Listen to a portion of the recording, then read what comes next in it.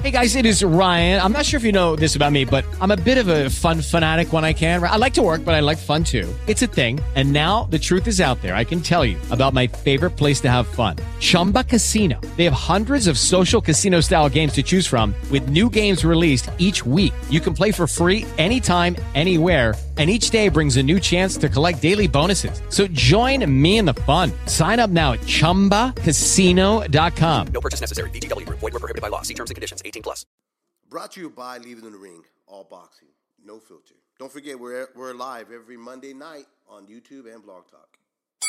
Oh! That's another knockdown. He's not getting up, Jim. He get up? He's not getting up, Jim.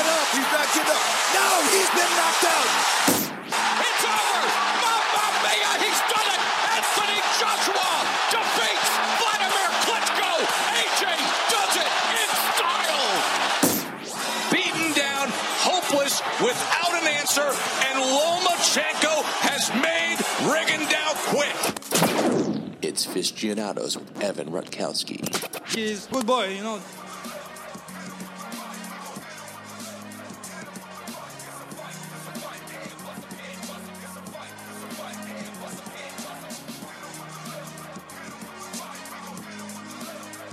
Hello, fight fans.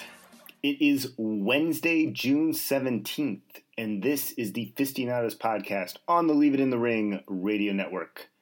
I'm your host, Evan Rutkowski, former HBO sports marketing executive, giving you my take on what's happening in the sport of boxing, on your screen and behind the scenes.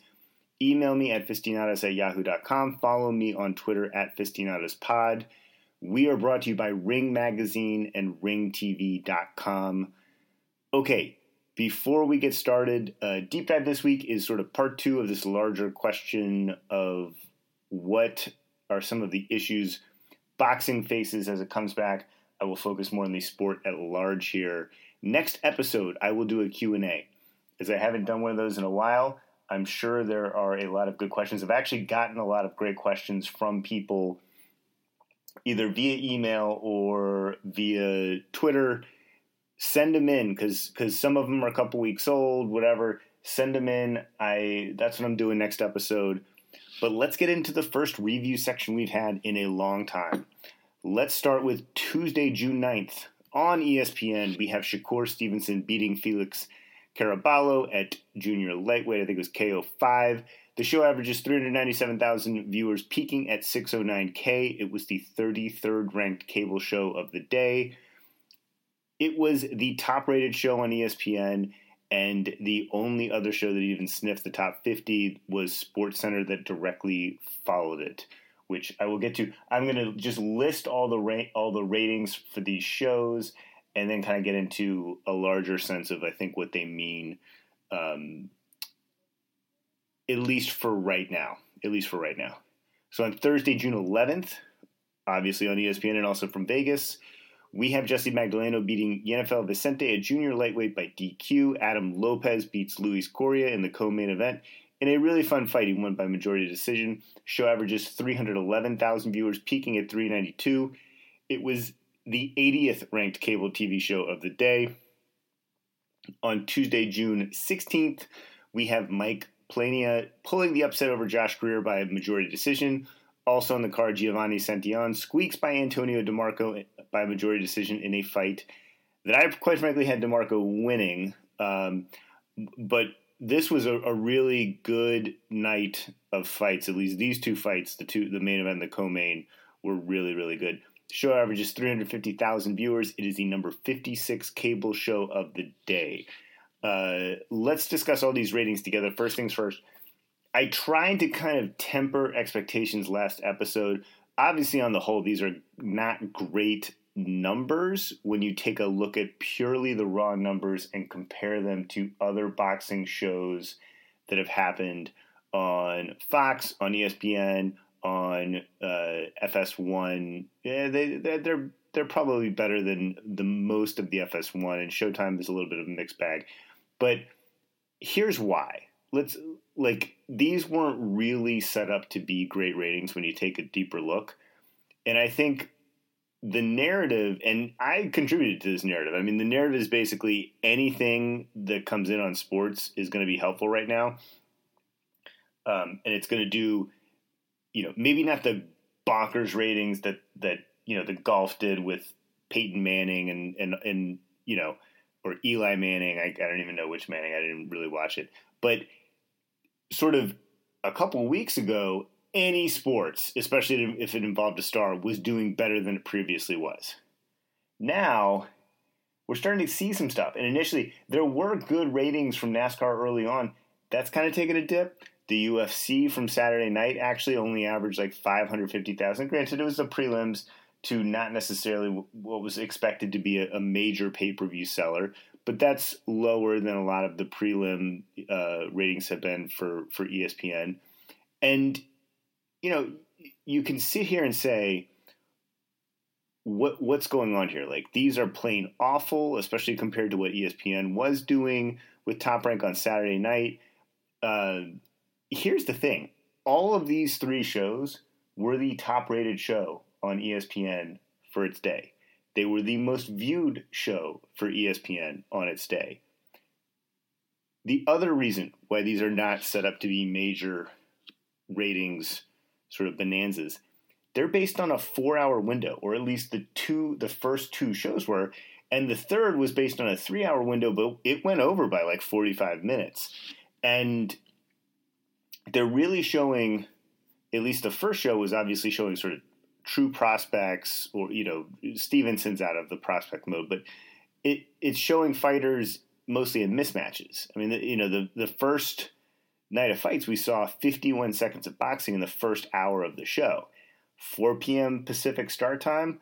I live on the West Coast. Like, that's really early. Even if you're working from home, you are still obviously working at 4 p.m. I mean, it's not, these are also not big names for any of these. I mean, Stevenson is by far the biggest name fighter, and he had the biggest peak. I think one of the key things we've seen is that Top Rank has made some adjustments. The first adjustment, I love the adjustment to 3 hours. Obviously that show still almost went 4 hours, but that's because there wasn't a single knockout and every fight went rounds. I love seeing that.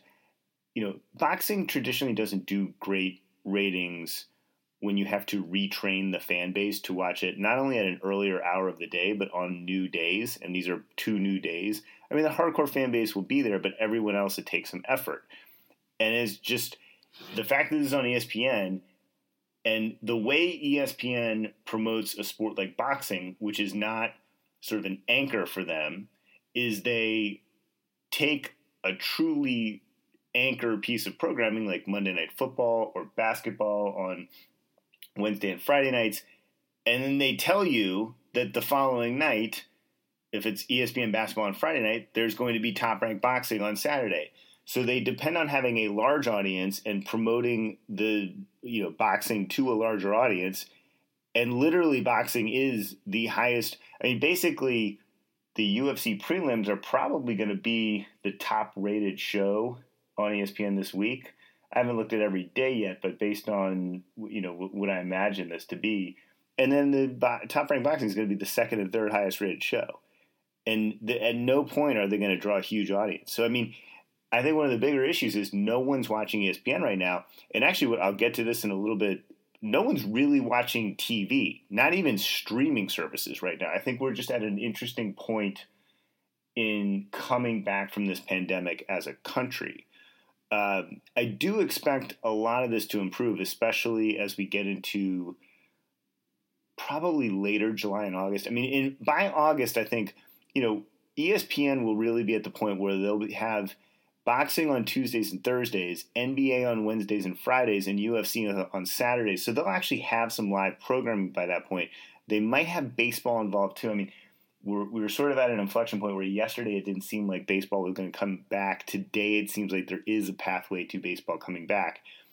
In some ways, like when you just look at who's watching TV right now, the only shows that people are watching are news shows and cable news shows.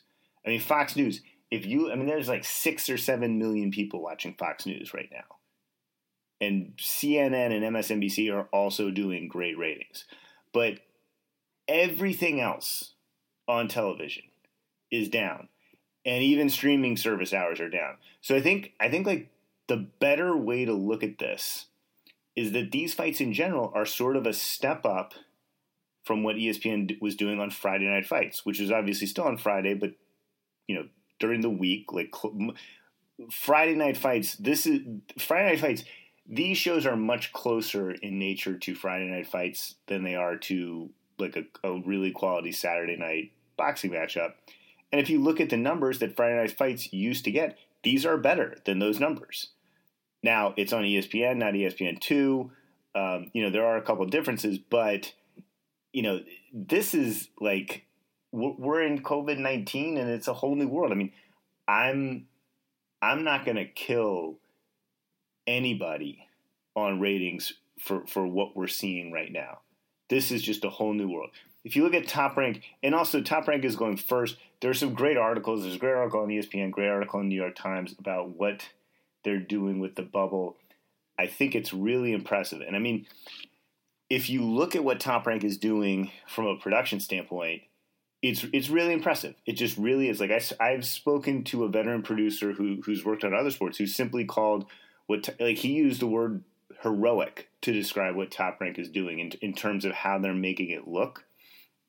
I think it looks better than what the UFC looks like when you watch it. I think it's sort of more modern. It doesn't overdo the look and feel. The crowd noise thing is interesting. I'm not sure I love the sound effect of it, but I think the interaction with the audience is a really cool element. And if they can refine that, I think you'll see other places do stuff like that. Basically, in terms of overall presentation, this is every single sport is going to have to deal with, like, sort of have a reckoning with this, basically, except golf, which I think there was the one hole-in-one shot that happened without any crowd noise. But besides that, golf kind of looks really similar to what it used to look like, minus the crowds, which aren't really a big part of it, and minus the crowd noise, which are in golf. They are a big part of it. But everything else, like the actual look of what you're doing, is going to be really different. The first show, obviously, it comes down to there were some quick KOs, and then they had to vamp a lot. They got that smoothed out by the third show. I think the timing of that improved. I think you'll still see it improve, and I think by the time we get to some of the better matchups in July, we'll all be pretty happy that this Top Rank went through this period. And I think there will be still a learning curve for, PBC doing it on Showtime and Fox and Matchroom and Golden Boy doing it on DAZN when they come back. I don't think there'll be as much of a learning curve because Top Rank has really sort of, bear the brunt on that. But I think it's a responsible comeback. I actually wish it would have started a little bit sooner than June 9th, but I think it's very responsible, and we're still seeing, we got to wait until we see that first really good matchup, and until we get out of some of these larger overall TV trends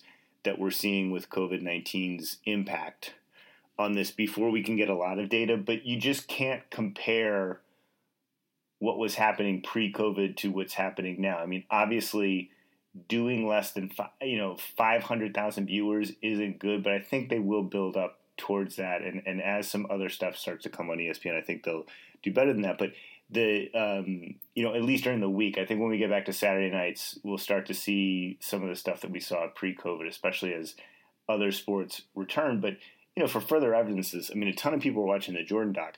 Hardly anybody on ESPN was watching the Lance doc and, the baseball doc. Like, they just didn't do well at all. So from that vantage point, we're not doing, I'd say slightly disappointing, but I wasn't expecting a ratings bonanza. So I haven't touched on the quality of matchups yet. I mean, they're obviously not good, and I've said this before. I think you sort of get a pass for the first month, and I think when PBC and Golden Boy and Matchroom come back, they get a pass too. I don't know if they get a pass for the first month because they'll have waited for a lot of their fighters to have full training camps, which we obviously haven't seen that yet for these top ranked shows. But everyone gets a pass on the first couple shows. Like this is really, really hard stuff to come back from. So, look, I wish more people were watching. It's clearly just the core boxing fans that are tuning in, and some of them aren't even tuning in because these aren't the highest quality matchups yet. I do expect it all to rebound.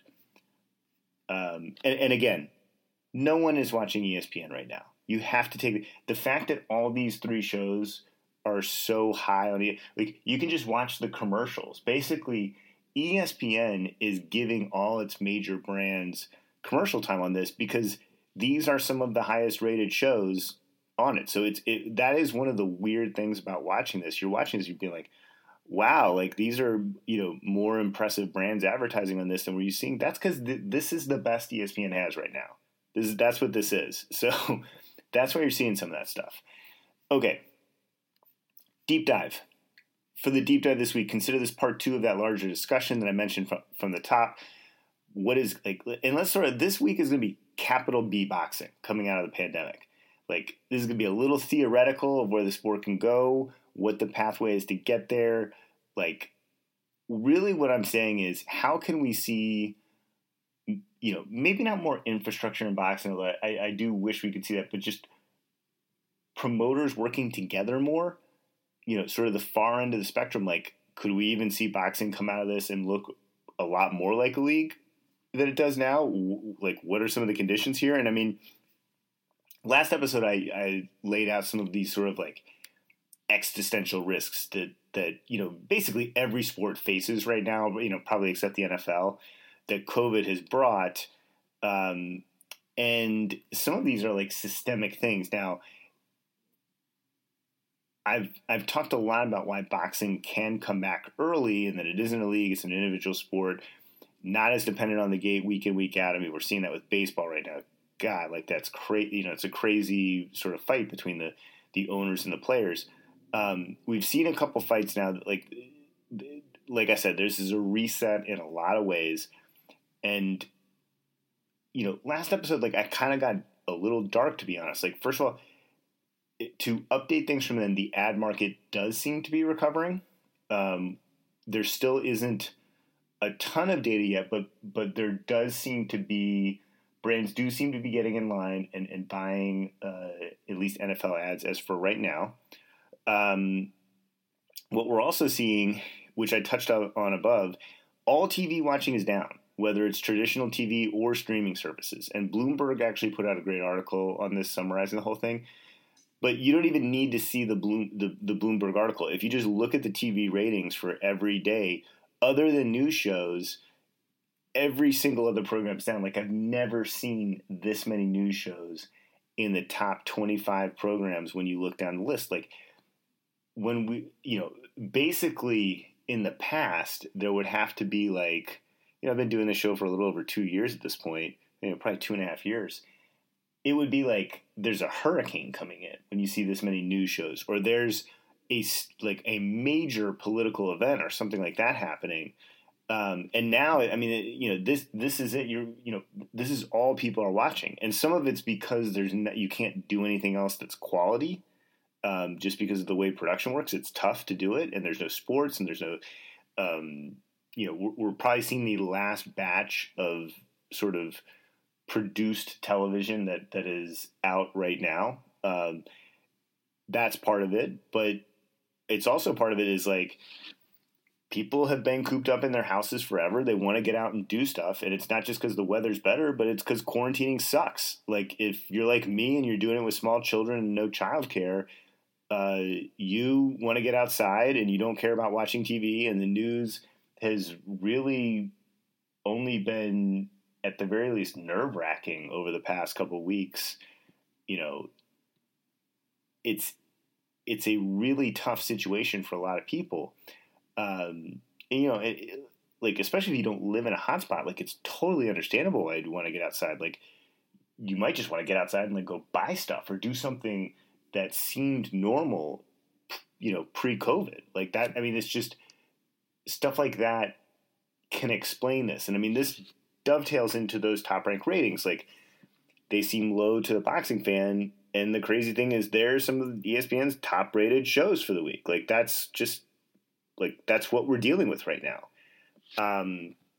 If you look at other sports, they all saw initial surges of viewership that was like, wow, you know, NASCAR's coming back and these ratings are great and all.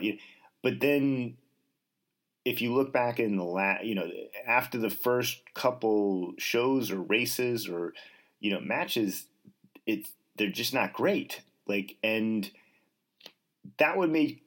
this would be a major concern if the streaming services were still up, but now they've taken a downturn in hours consumed. And I'm guessing what we will see shortly is they will lose some subscription numbers as well. And I don't think that's, you know, again, it's not a negative thing. It's just, you know, they had one of the biggest surges in subscribers, you know, as this whole thing started. You just got to expect to see some of that tail off and drop a little bit.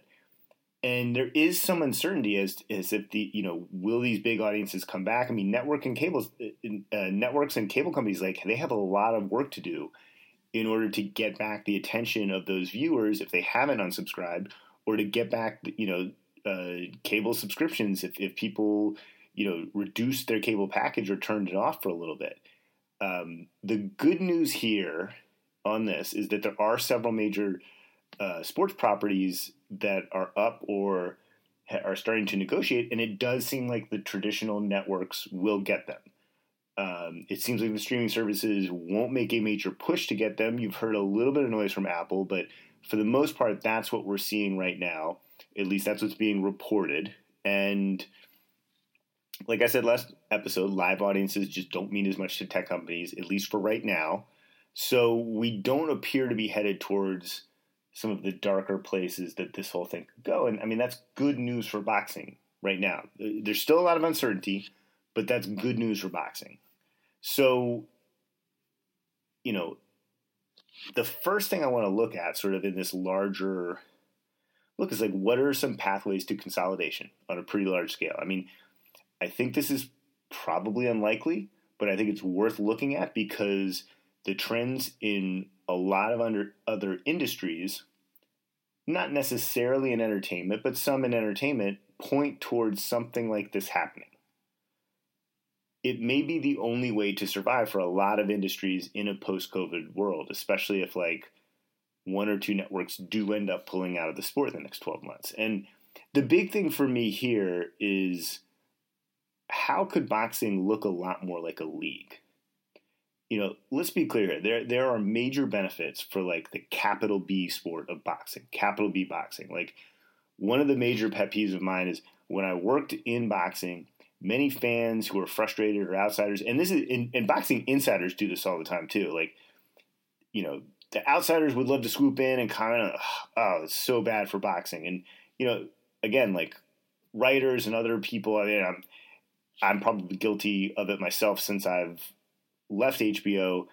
You come in and you say, actually, I'm probably not guilty of it because this was such a pet peeve of mine, but like, if boxing could only do this, it would be good for boxing. And it's just not the way to think about it. Like, there's no sport more decentralized anywhere in the world than boxing. And every single actor involved in the sport is going to act in their own interests. So there is no one who's going to sit here and say, let's do something for the good of the sport. Like, most other sports have some kind of organization that at least acts in the best interest of the sport on a high level, and boxing doesn't. When I worked at HBO, like, we never had to deal with a large entity like the NFL, which would always take into account what's best for football. Like, what's best for the National Football League? What's best for football at the highest level? You know, boxing, when I was at HBO, we just had to deal with promoters, and each promoter only really cares about what's best for me on this specific night, because that was the way that HBO had it set up. But I mean, one of the important things to emphasize here is the growth into the mainstream that boxing has had over the past 3 to 5 years. And I don't mean mainstream in terms of fan base. I mean mainstream networks. And it has grown. Obviously there are more eyeballs on it now than there were previously in total hours consumed, in total eyeballs consumed. But let's take a step away from that for a second.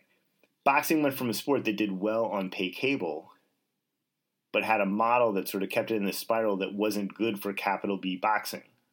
And to a certain extent, like even the biggest promoters, I mean, that's why PBC and Top Rank both moved onto network television, because they wanted to get out of, I shouldn't say get out, but not be totally reliant on pay cable. Now boxing is on Fox and ESPN, and about to be basically a huge worldwide experiment by DAZN that, to see if it could sort of sustain itself as a catalyst for a worldwide subscription service. And look, Showtime is still chugging along doing its thing too. I mean, post-COVID though, and kind of with the assumptions that I went over last episode, like, is this a time where we could see some consolidation of the sport? And I think the answer is yes. I mean, it could happen in a lot of different ways. If there's ever a time when you're most likely to see this stuff happen, it's going to be in the next 12 months. Maybe not right away, but in that 12 to 24 month range. For a lot of people who love boxing, if this was done the right way, I mean, the sport could start to behave like a league, like the NFL or the NBA or NHL or Major League Baseball. Hopefully not like Major League Baseball right now, but this would be an incredible opportunity for the sport to grow. I don't want to focus on all the benefits of it because my guy Kurt Eloff has been over this numerous times. He's done a lot of great podcasts about it. But clearly depending on how you restructured it, you could just make a lot more money by controlling how the product is televised and presented to consumers. I mean, this goes back to looking at all the benefits of the owners that, the NFL teams realized that, hey, if you work together, sort of for better or worse, you control the system. Like, I don't really have a problem with owners of NFL teams getting a de facto monopoly or a legal monopoly as long as they have a revenue sharing system with the athletes. And look, I don't think both of these things would happen because that requires a lot. But I mean, I do think there is probably for the first time in decades, and let's be clear, I think this is a small chance, but I think there is a pathway here for someone like an outside entity with a lot of money to just come in and literally just buy up every single promotion. I mean, this was a totally ridiculous concept 4 or 5 years ago. Pre-COVID, it started to get a little less ridiculous, but still really tough pathway to get there. Right now, it's not ridiculous.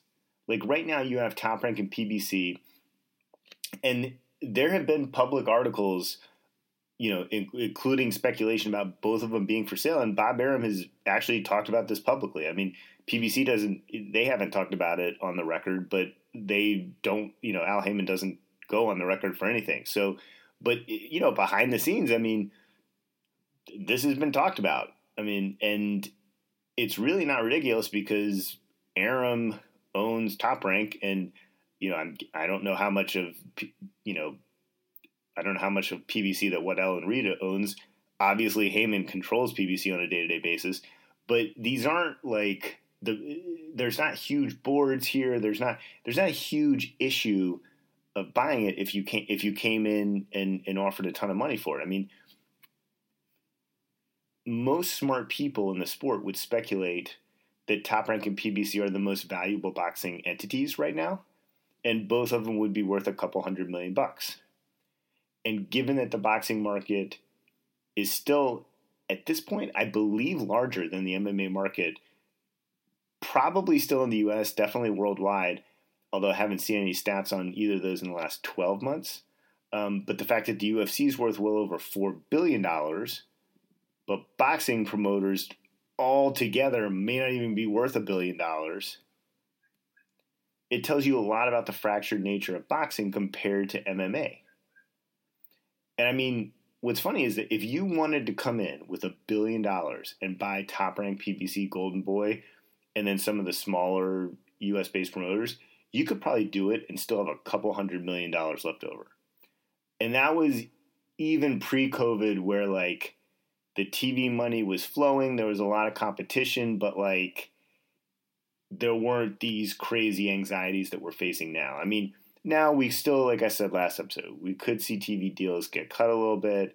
We could see some things get done for cheaper. We could see one or more places leave the boxing market in a real way. Certainly, you know, if DAZN were to leave the U.S. boxing market in a real way, you're talking like how ridiculously easy would it be to organize? Because you would just have ESPN and Fox, who obviously already work together, and they're not looking, you know, to squash a place like DAZN. Showtime wouldn't be that hard because PBC obviously works with them too. It's kind of like, you know, and I'm not predicting this to happen, but let's say in 9 to 12 months, DAZN does decide they've had enough of the U.S. market. I mean, it's almost like kind of easy to come in, and if you're a big financial fund, buy up controlling shares in a lot of these places, and you can even buy Golden Boy for good measure. Probably not Matchroom USA at that point, but it could be a really astute investment if you can consolidate them, make some structural changes. It could really lead to revenue growth for the sport. I mean, you know, this is actually, if you look at this, this is like why Waddell and Reed put a ton of money into PBC. They were successful in doing not necessarily the exact same thing in Formula One, but a version of it. Like if you can sort of control it and do what UFC does and get some monopoly. Now, fighter pay, let's put that aside for a second, because obviously one of the reasons UFC is so profitable is because fighter pay is a much smaller percentage than boxing, you know, than it is in boxing. But like, even if you don't lower fighter pay like significantly, it's kind of like it's not that hard to imagine how to make the consumer experience better in boxing. Like you basically just combine the deals you have at Fox, Showtime, ESPN, and ESPN Plus, and it becomes easier to make good fights because you control all the fighters, or at least the ones that are signed with U.S. promoters. And like, you know, like I said, like you don't even have to try to depress fighter pay. You can just sort of keep paying the fighters decent money, like maybe not totally pre-COVID market, but you can still pay them good money, like where it was headed, I would say pre-COVID, which is down a little bit, but still good. And if you want to keep pay-per-view, which you probably, you know, I would do that if I was doing this, you can kind of just make a full switch. You know, that'd be relatively complicated because each network is going to want to do a certain pay-per-view, but you can make rotations, and you might be able to do it a lot better because you can just make all the fights everybody wants to make and not have too many pay-per-views, just sort of control the market. Like it's not overly complicated stuff. You can just eliminate cards that are competing with each other. You can better define your product on TV, and you can probably get much better ratings on each network. I've talked about how sponsors is a great opportunity for sponsors. Well, if you control it all, you can get more sponsorship money and better relationships with sponsors.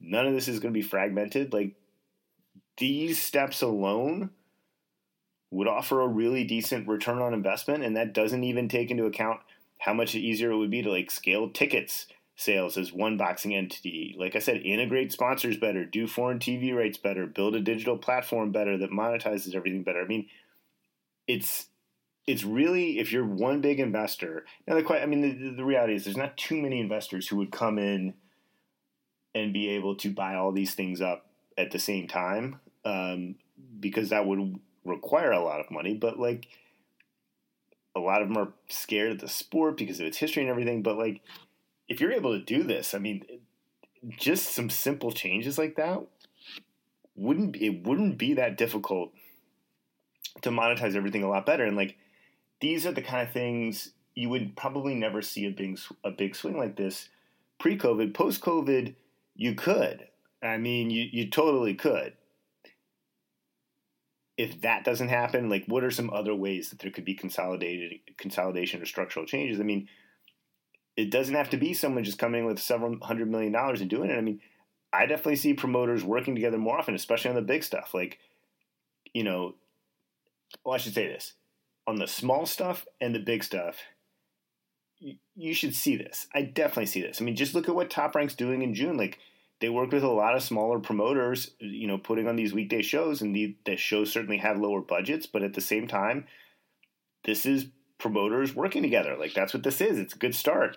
Like, on the really, really big ones, the Wilder Fury 2s and 3s and stuff like that, like, I definitely think that stuff's going to happen. Would we see this on DAZN? I think Matchroom and Golden Boy certainly should be working together a lot more on DAZN. I mean, going back to the bigger stuff, for a second here, fighter pay for normal shows is going down. And I've talked about this a lot, or at least last episode. I haven't really truly gone into it too deep, but I've talked about it a lot recently. It probably got too high in an extremely competitive market for champs or truly top-level fighters, but now promoters have learned when is the right time and the right fight to pay a fighter. Guarantees for bigger fights, maybe not overall pay, but guarantees will likely come down. This stuff was already starting to happen pre-COVID. It's definitely happening post-COVID. Like, how do these competitors work more? I mean, to me, it's obvious for the big fights. Like, it's just pure economics. If it used to be, oh, I'm a top fighter and I can make $2 or $3 million without facing another top guy and just do it on regular Fox or ESPN or DAZN, like, that's just going to be reset. Like, maybe you might have another guaranteed fight on your contract or something like that, but once that's up, like, you're up. Like, you're not going to get that anymore. That'll be much lower. And once it all trickles down, like, the incentives to the fighters financially are going to be to make the big fights.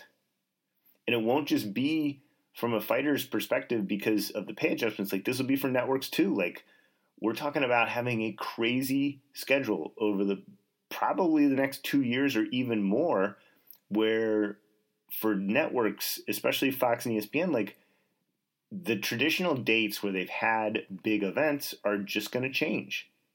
And it's going to be a constant changing, adjusting thing. And there's going to have to be financial adjustments for all sports when it comes to gate sponsors, everything. I mean, we're talking about major adjustments to the NBA and NFL salary caps if they don't smooth things over. And this is like, the fact that this even includes the NFL, the NFL, like, some of these places are talking like, you might have 40% cuts if they don't smooth things out in salary caps. And so this is something every single entity is going to face. And when it comes to, let's just say, ESPN and Fox working together, like, I don't think they'll be able to devote as many resources to promoting a big boxing fight. I don't think we'll see anything like Wilder Fury 2 again. I think we will see some resources devoted to the bigger fights. But the big issue here is I think there'll just be less posturing and more doing, because this is what everyone's going to face. I mean, we can include Showtime in this too if they're doing pay-per-view. Like, if they do a joint pay-per-view with ESPN, if there's a question of should you do it or not, and you start to look at the alternatives, I think the answer is you just do it. The real question is going to be what happens for the fights that are on DAZN where it's not pay-per-view. I mean, obviously, we're going to see this with Fury and AJ if everybody wins their fights. I think you'll still see it with Canelo, with whoever, his opponents are going to be, especially if they're not in-house at Matchroom or Golden Boy, because eventually DAZN's going to face this question, like, what's the best for their worldwide sub-growth once kind of we get into, whoever Canelo's first opponent is, and assuming he fights Triple G next, like, if this whole thing is successful, we're going to see this here too. If Charlo's the next best fight for Canelo, like, you'll see people figure it out. I mean, you can't take chances. You can't depend on the same things that you used to. And people will realize this. It may take a few months, but when you start to see what the other reality is, you'll quickly move on. If you can make a big fight, you'll do it. I think that's real. I think that's very real. I mean, I think the depressing part of this conversation is what happens after the top level. And I mean, I'm not sure I see many of the top promoters who have the exclusive deals working together on the week in, week out boxing. Like I mentioned before, there's the lower level stuff, you're going to see it. But I just don't think – I think the days of seeing like the Ramirez Hooker fights where ESPN Top Rank sends a fighter over to DAZN, but it's not a mega fight. I just that stuff I don't think we're going to see anymore. And that's disappointing, but we're not going to see it on ESPN. We're not going to see it on Fox. We're not going to see it on Showtime. We're not going to see it on DAZN. I think when it comes to the subscription drivers for DAZN, when it comes to the pay-per-view sellers – or maybe one show a year. You might see it with one show a year on ESPN or Fox where they do want to make a big push. You might see it. Everything else is just going to be in-house stuff. And that's disappointing, but I understand why.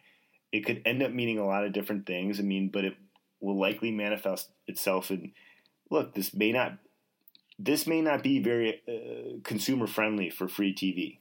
In 2020. Pre-COVID 2020, I thought we were going to see a run of fights that was going to be very good, if not great, on regular TV. Not unlike 2019. And yeah, like 2019, I was assuming there would be a lot of junk fights too, but I think there was just going to be enough competition between promoters, not only for attention within their own networks, but also because many were operating under the assumption that one network was going to potentially drop out. And so if you have an exclusive deal as a promoter, you didn't want to leave anything on the table, because you didn't want it to be you that lost your network. Because if it was someone else, not only would you be in a good position to grab better ratings for your shows simply because there's less boxing on, but you can grab up their talent at a pretty low price too. So how do I see this going? Look, I think there's going to be some good boxing on in July and August and maybe September. Maybe a little bit longer, especially if things get delayed or if this MLB disaster keeps looming. Who knows? But then after that, I don't know. No one can predict it. I think it'll be a lot of retreating or testing the water, seeing what's going to happen. I think there will be really good fights on, but they're just going to be on pay-per-view. And that's, I just think that's going to be where the big fights are economically. It just makes sense. And it might put a strain on the system, but that's, for right now, that's what if you look at the risk reward, that's why it's there. There's no risk reward in going on to Big Fox. I think you're going to see a lot more Caleb Plants versus Stugan Feigen Boots or whatever his name was. Or when ESPN does their version of that, it's blue corner, red corner with we know who's going to win. But that's one of the realities. There still is going to be this competition, but it's different now. The networks expect different things from boxing. And the promoters face different realities. Every single sport does. In terms of the bigger consolidation option that I talked about, look, I think it's unlikely. I want to be clear on that. It's still really low percentage, but it's never been more likely, ever. Or at least in the last few decades. I think it's probably been decades since there was ever even a chance for this to happen. And it took a global pandemic, basically, for it to even be a conversation. I don't think it'll happen, but it's fun to talk about. All right, let's go to the preview section. What I'm going to try to do here during these summer boxing events is record on Wednesday nights, so that way I'll have the ratings for Tuesday night fights, and then I can talk about the Thursday night action, and this will hopefully allow me to give much more accurate odds. A good example here is the Santillan and DeMarco fight closed with Santillan being about a 5-1 favorite, which I didn't have last episode. The Greer-Plania fight closed with Greer either being a 3 or 4-1 favorite, but that was much different odds than 2 weeks ago when Greer was a 9 or 10-1 favorite. So I think that's an important part of it, because the reason I give these odds is because I'm saying these are the fights you're watching. You're watching a fighter who bookmakers say as a favorite, has a 90% chance of winning. Now, obviously, the odds really don't reflect that because they juice up the favorite and they usually lower the underdog odds, and there are people out there who can talk about this much more eloquently than I can. But the point is, this is what you're watching. Okay, so let's start with Thursday, June 18th, where we have Jose Pedraza fighting Mikel Espierre at junior welterweight, and then Gabe Flores Jr. fighting Josec Ruiz at lightweight. Also on the card, I find the David Kaminsky-Clay Collard fight very interesting at super middleweight. Pedraza is still like a 9 or 10 to 1 favorite. Flores Jr. is like 30 or 40 to 1 in places. I didn't see odds. I saw one person mention that the Kaminsky-Collard fight was under 2 to 1. I think that's a great one as far as prospects go. Collard obviously is a prospect killer at this point. He's a really good fighter. This should be a really fun one. Okay, Saturday, June 20th on ESPN Plus from Mexico City, Emmanuel Navarrete is fighting Uriel Lopez at junior featherweight. I do not have a ton to say about this. It's a complete mismatch. The odds reflect it.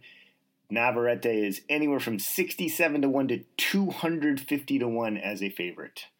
Moving on Tuesday, June 23rd on ESPN back in Vegas, Andrew Maloney fighting Josh Franco at super flyweight, Christopher Diaz fighting Jason Sanchez at featherweight. Maloney's like a 14 to 1 favorite right now. I do think it'll be a little bit closer than the odds say, so maybe it'll close closer to that. Fun fight either way. Thursday, June 25th on ESPN, we have Jason Maloney, his brother, the brother of Andrew Maloney, fighting Leonardo Baez at bantamweight. No odds on this. Remember, it was originally set as Oscar Negrete, which was a pretty good matchup. Baez won't be as close. It's still a decent fight considering the circumstances. It does appear that Miguel Berchelt is fighting on Saturday, January 27th. Unclear against whom, but that is one of those Zanfer fights on ESPN Plus. I expect that to be in the range of that Navarrete fight, where it's just a complete and utter mismatch. Let's end on Tuesday, June 30th, where we have Alex Saucedo fighting Sonny Fredrickson at junior welterweight. Saucedo is about a 9 or 10 to 1 favorite. This is a really good TV fight, in my opinion. It is well matched. It is sort of the perfect midweek fight to watch, and it should be fun. These fights are sort of, let's just say that this is a symbolic end to phase 1 of boxing's comeback, where everyone is probably more focused on logistically how this is going to happen. We're going to start to get title fights after this in July. There's some great matchups I'm excited about, like in, Baranchik Cepeda and Alvarez Joe Smith Jr. Like, these are great, exciting fights, pre-COVID, post-COVID, whatever. Next episode is that Q&A. Also, I want to say one other thing, and I think I mentioned this, maybe I just mentioned this on Twitter. I don't know. This is what happens when you have no childcare and two young kids. The Michaela Meyer thing, I think, was a really tough situation. She handled it with complete class.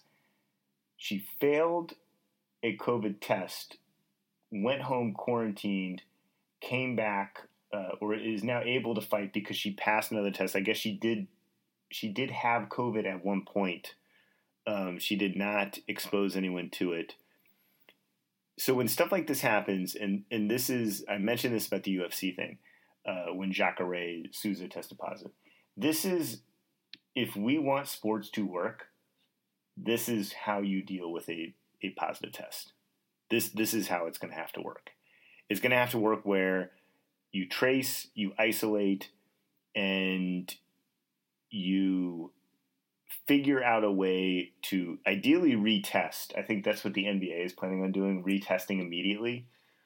But those are good headlines. I mean, it's obviously not good that she tested positive, but that means that the system is working. And I think it's a credit to Top Rank and ESPN that they were able to do this and set up this bubble. Again, I encourage you to read the New York Times or ESPN articles about the bubble they've created. And I hope other sports are as responsible as they have been in doing this. I really think this is good. I mean, I thought the UFC had a really good system. I read their system, and I think Top Rank, actually, I think they'd have a better system. I think it's easier to control right now because they're doing a smaller amount of fights. But what they're doing is really impressive, and I can't wait for other boxing to come back. I can't wait to get into July and see these better matchups. And I'm excited to see what DAZN and what Showtime and what Fox have in store, because a lot of that stuff, there are rumors, but not major announcements yet. All right, Q&A next episode. Send me your questions. If you sent me a question in the last month or two and I haven't answered it, I would love to do it on this one, so maybe shoot me a reminder. Talk to you guys in 2 weeks. Did you get what you was looking for? Okay, round 2. Name something that's not boring. A laundry? Ooh, a book club. Computer solitaire, huh? Ah, sorry, we were looking for Chumba Casino. That's right, ChumbaCasino.com has over 100 casino-style games. Join today and play for free for your chance to redeem some serious prizes. ChumbaCasino.com. No purchase necessary. Void where prohibited by law. 18+ terms and conditions apply. See website for details.